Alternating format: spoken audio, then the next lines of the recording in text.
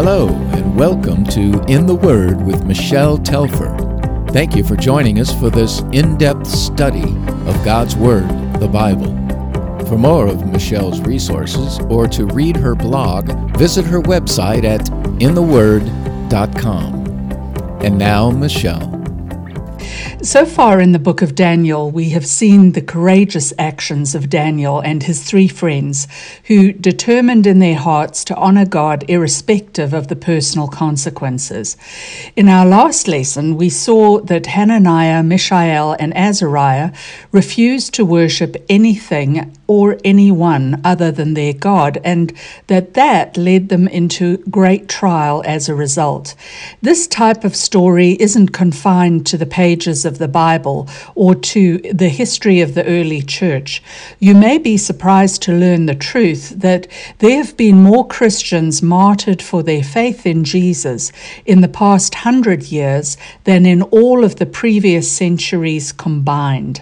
Most martyrs suffer anonymously, but God knows who they are, and He never takes suffering for His name lightly, for He promises to be with His people in their difficulties. The fiery trials we face may not be in the form of literal flames. We may not have to endure such persecution, but regardless of what we face, our testimony in the face of hardship can have a remarkable effect on those who observe from the corners of our lives. And whether things go the way we expect or not, we are still to trust the Lord and stand firm in our faith. In Daniel chapter 3, Hananiah, Mishael, and Azariah did just that, and the proud pagan king Nebuchadnezzar experienced the awesome power of the living God through what happened to them. It is thought that perhaps as long as 35 years passed between the events of Daniel chapter 3 and Daniel chapter 4. Apparently, Nebuchadnezzar dictated his account of events to Daniel, which the prophet then used to detail the work of God in the king's life in the 4th chapter of the book.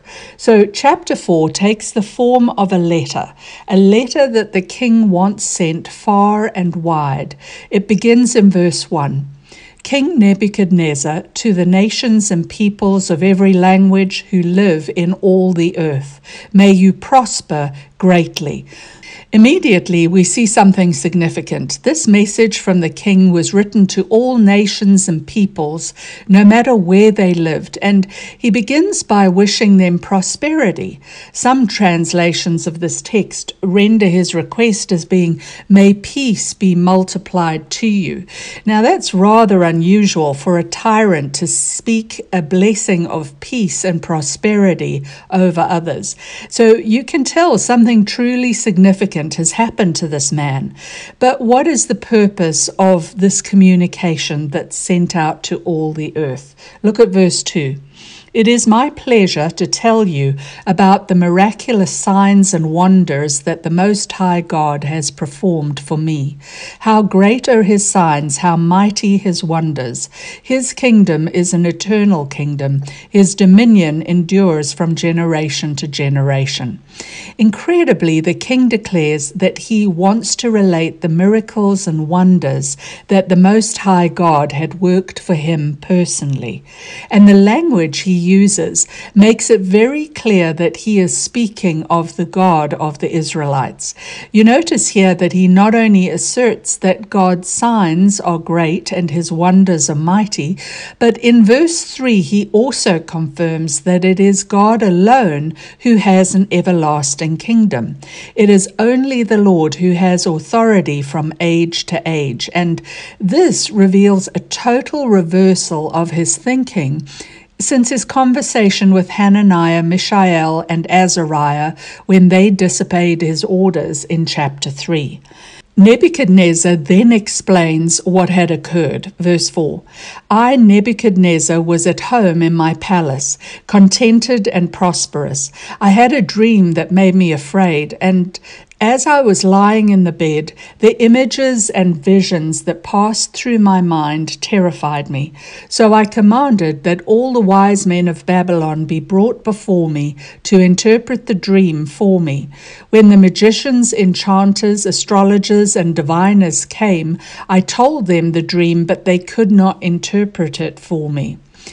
He had been at ease during a prosperous season of life, comfortably at home in his palace, and it was then, when things seemed to be going so well for him, that God began to work in his life. And again, it began with a dream that made him both fearful and alarmed. He did not understand what it meant, but he sensed that there was a significant purpose to it. As was his custom, he called first for his magicians, enchanters, and astrologers. It surprises me that after everything he'd experienced in the past, that he didn't just call for Daniel, but perhaps Daniel was away on the king's business at the time. The men who came were some of the same wise men that had proved to be not so wise in the past, and they were no different now. They could not help him, even though this time he did tell them the dream. Nebuchadnezzar continues in verse 8, "Finally, Daniel came into my presence, and I told him the dream. He is called Belteshazzar after the name of my God, and the spirit of the holy gods is in him. I said, Belteshazzar, chief of the magicians, I know that the spirit of the holy gods is in you, and no mystery is too difficult for you. Here is my dream, interpret it for me." Before we look at what the king dreamed, let me draw your attention to the fact that Nebuchadnezzar calls Daniel chief of the magicians. I know that some may be surprised at that title, but this was the title used of wise men at the time. Remember the Gospels? They speak of magi being the wise men that came from the east to worship Christ as a baby. Magi is really the root for the word magician. Verse 8 begins with the word finally, possibly indicating that Daniel had not been in any hurry to get into the presence of the king. We can't be sure, but it is very likely that Daniel took time to seek God before coming into the king's presence. The king fully understands that it is the spirit of the holy God who is within Daniel.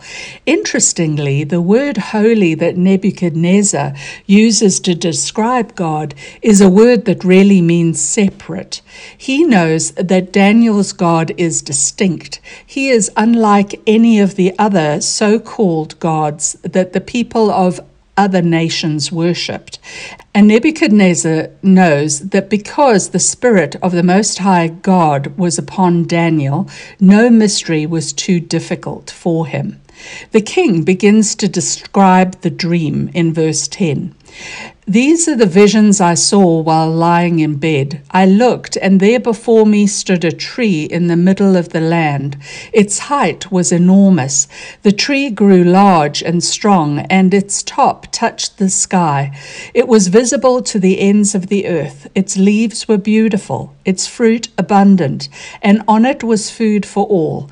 Under it the wild animals found shelter, and the birds lived in its branches. From it every creature was fed."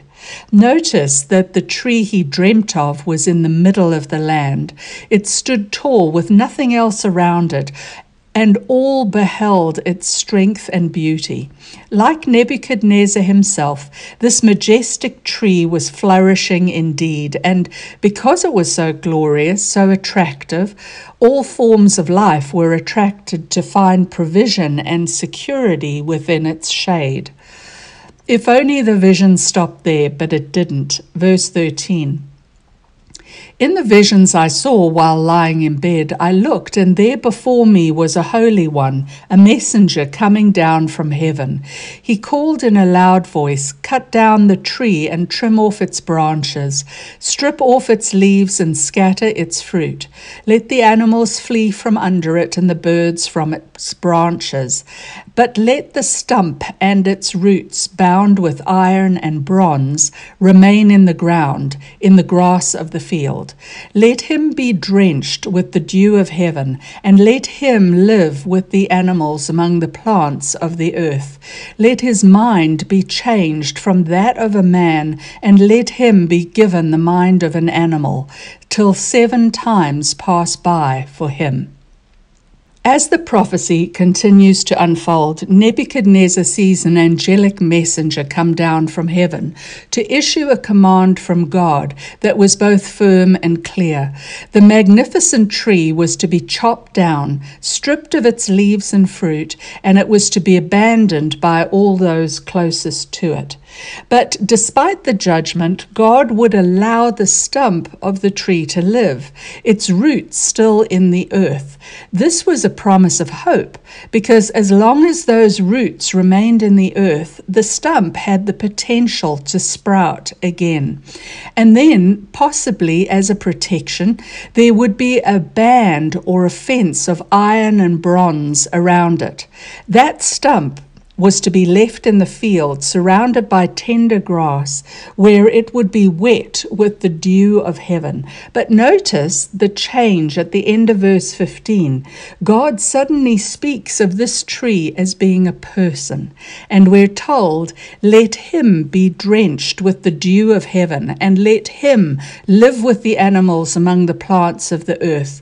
Let his mind be changed from that of a man, and let him be given the mind of an animal, till 7 times pass by for him.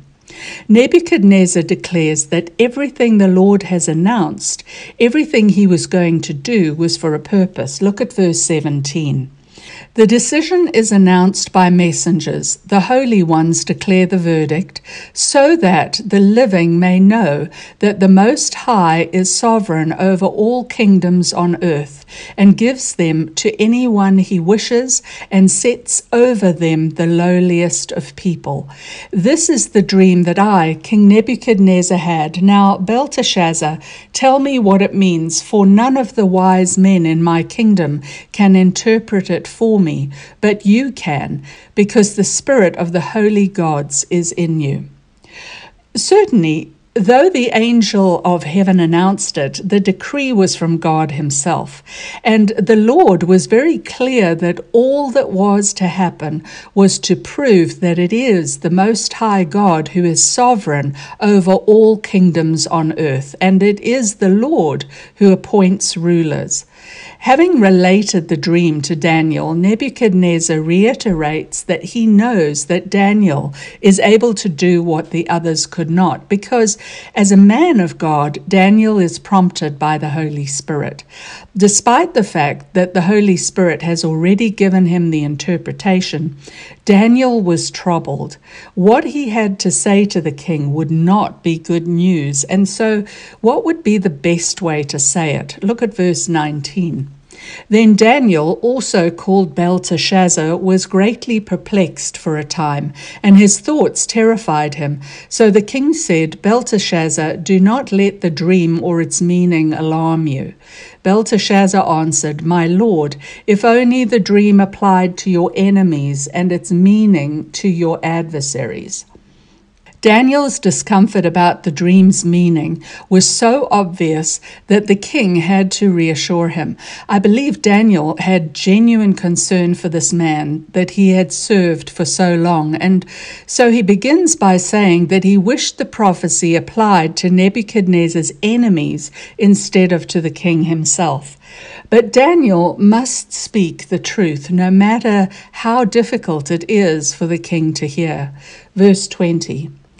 The tree you saw, which grew large and strong, with its top touching the sky, visible to the whole earth, with beautiful leaves and abundant fruit, providing food for all, giving shelter to the wild animals, and having nesting places in its branches for the birds. Your Majesty, you are that tree. You have become great and strong. Your greatness has grown until it reaches the sky, and your dominion extends to distant parts of the earth. Your Majesty saw a holy one, a messenger, coming down from heaven and saying, "Cut down the tree and destroy it, but leave the stump bound with iron and bronze in the grass of the field, while its roots remain in the ground. Let him be drenched with the dew of heaven. Let him live with the wild animals until 7 times pass by for him." This is the interpretation, Your Majesty, and this is the decree the Most High has issued against my lord the king. You will be driven away from people and will live with the wild animals. You will eat grass like the ox and be drenched with the dew of heaven. 7 times will pass by for you until you acknowledge that the Most High is sovereign over all kingdoms on earth and gives them to anyone he wishes. The flourishing tree of the dream was Nebuchadnezzar himself, flourishing in his palace, large, strong, full of fruit, and glorious in his beauty. But by the decree of the Most High, this powerful king was about to be cut down to size. Verse 24 declares that by God's hand, Nebuchadnezzar would be driven from men to live as a beast. He would eat grass like the cattle, and he would live like one out in the field, drenched with dew. This would go on for 7 periods of time. The term 7 times is a biblical way of referencing the passing of 7 years. And we'll see this used elsewhere too as we continue on in our study. It would take 7 years for Nebuchadnezzar to finally accept that God was sovereign over even him. The good news, if there was any, was that this would be a temporary judgment on the king. Daniel explains, "The command to leave the stump of the tree with its roots means that your kingdom will be restored to you when you acknowledge that heaven rules. Therefore, Your Majesty, be pleased to accept my advice.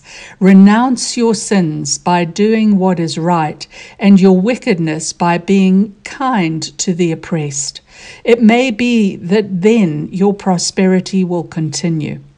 God made it known that once Nebuchadnezzar came to accept the Lord's authority, his kingdom would be returned to him. God would be gracious to him. However, Daniel asked him to repent immediately, to break from his sins and to turn to the Lord, for if he did so, perhaps God would relent and continue the king's prosperity. It's really important for us to understand here that Daniel is not saying that if the king does nice things for the poor, that he will be able to earn God's favor. No, Daniel is saying that Nebuchadnezzar should change the entire direction of his life. When a person truly repents, they turn away from their wicked ways to walk God's way instead. Nebuchadnezzar should not only say that he's sorry for his sins, but he should prove that he has truly turned from them by living a righteous life and by acting in a way that is pleasing to God, showing mercy in the same way that God has shown him mercy. Well, what would Nebuchadnezzar do? Would he accept the warning God gave him through Daniel? Would he act upon it? Or would he think to himself, that's interesting, but I think I'll think about that tomorrow? Look at verse 28. All this happened to King Nebuchadnezzar. 12 months later, as the king was walking on the roof of the royal palace of Babylon, he said, "Is not this the great Babylon I have built as the royal residence by my mighty power and for the glory of my majesty?" Even as the words were on his lips, a voice came from heaven. "This is what is decreed for you, King Nebuchadnezzar. Your royal authority has been taken from you. You will be driven away from people and will live with the wild animals. You will eat grass like the ox. 7 times will pass by for you until you acknowledge that the Most High is sovereign over all kingdoms on earth and gives them to anyone he wishes." Immediately, what had been said about Nebuchadnezzar was fulfilled. He was driven away from people and ate grass like the ox. His body was drenched with the dew of heaven until his hair grew like the feathers of an eagle and his nails like the claws of a bird. God gave Nebuchadnezzar 12 months to act on the warning he had been given in the dream, but the king did nothing. Like a lot of people, he put off obedience, thinking, I'll deal with that one day, just not now. Let me tell you, Scripture proves that delayed obedience hardens the heart. See how hard his heart has become? Here he is, 12 months later, saying, Is not this the great Babylon I have built as the royal residence, by my mighty power and for the glory of my majesty? My. There's still no acknowledgement of God's hand in what he had been able to accomplish. He was still consumed with pride, and even as the words were in his mouth, the axe fell. Immediately, what had been said about Nebuchadnezzar was fulfilled. He was driven away from people and ate grass like the ox. His body was drenched with the dew of heaven until his hair grew like the feathers of an eagle and his nails like the claws of a bird. This is the complete humiliation of a man who had overreached himself. You may be surprised to hear that Nebuchadnezzar suffered from a documented psychological disorder known as boanthropy, which causes a human being to believe that they are a bovine or an ox or a cow. This form of insanity is rare and yet not unheard of even today. One can only imagine what it was like during the time that he was mad, living like an animal. I'm sure it's not too difficult to imagine that while their king was out mooing in the field, some people back at the palace were devising plots against him. Even then, God was protecting Nebuchadnezzar. Remember the band of iron and bronze around the stump? I think that may have been a symbol of Daniel himself, faithfully taking care of the king's affairs and ensuring his protection until he could return. Daniel knew the prophecy that once he yielded to God, Nebuchadnezzar would come to his senses and be restored to his kingdom. Nebuchadnezzar then tells us about his remarkable transformation. Look at verse 34. At the end of that time, I, Nebuchadnezzar, raised my eyes toward heaven, and my sanity was restored. Then I praised the Most High. I honored and glorified him who lives forever. His dominion is an eternal dominion. His kingdom endures from generation to generation. All the peoples of the earth are regarded as nothing. He does as he pleases with the powers of heaven and the peoples of the earth. No one can hold back his hand or say to him, "What have you done?" It was only when Nebuchadnezzar raised his eyes toward heaven that his sanity returned to him. And when his mind was restored, he immediately began to praise the Lord who lives forever. Not only that, but he acknowledged that it is God who has everlasting power.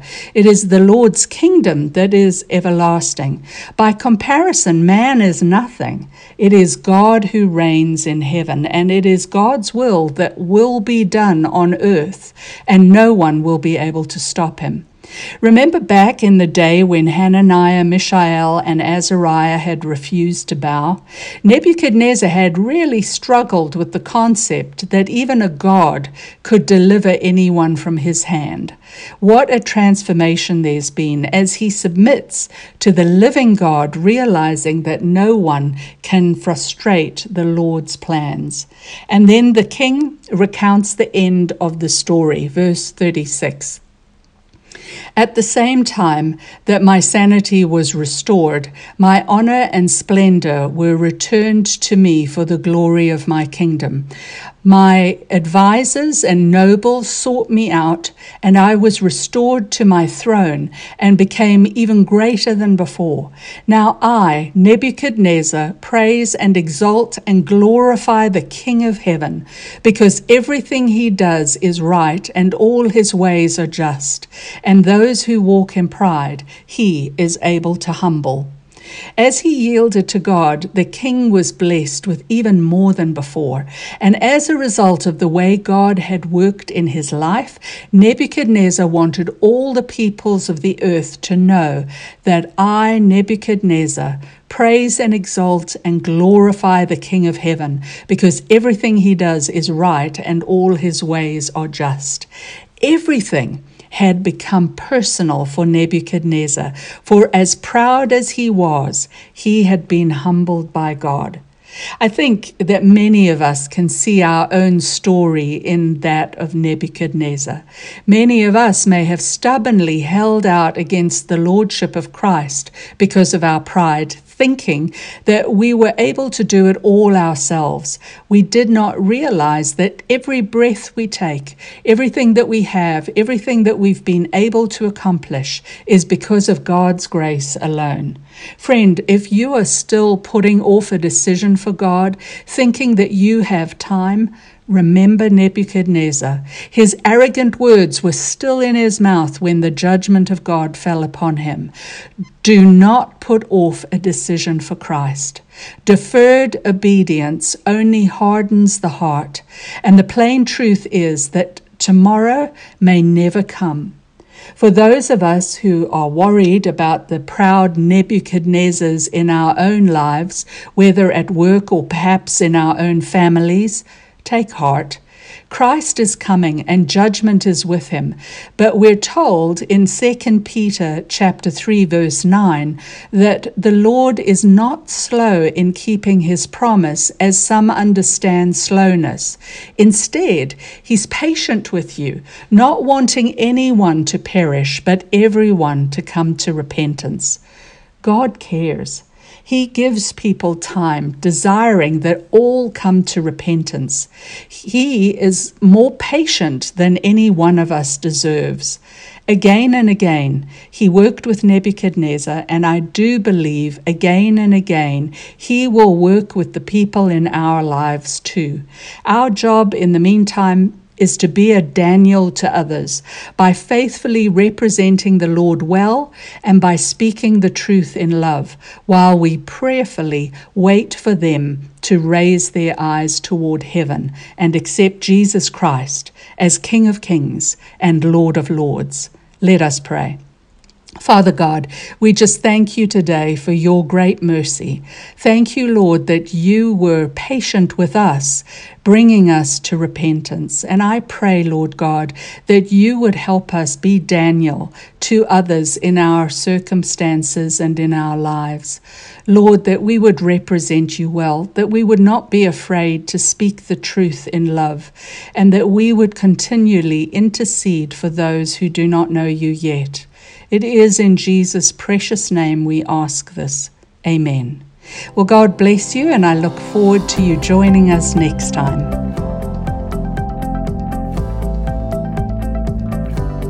Thank you for listening to In the Word with Michele Telfer. Join us next week as we continue our study from God's Word, the Bible. For more of Michele's resources, visit her website at intheword.com.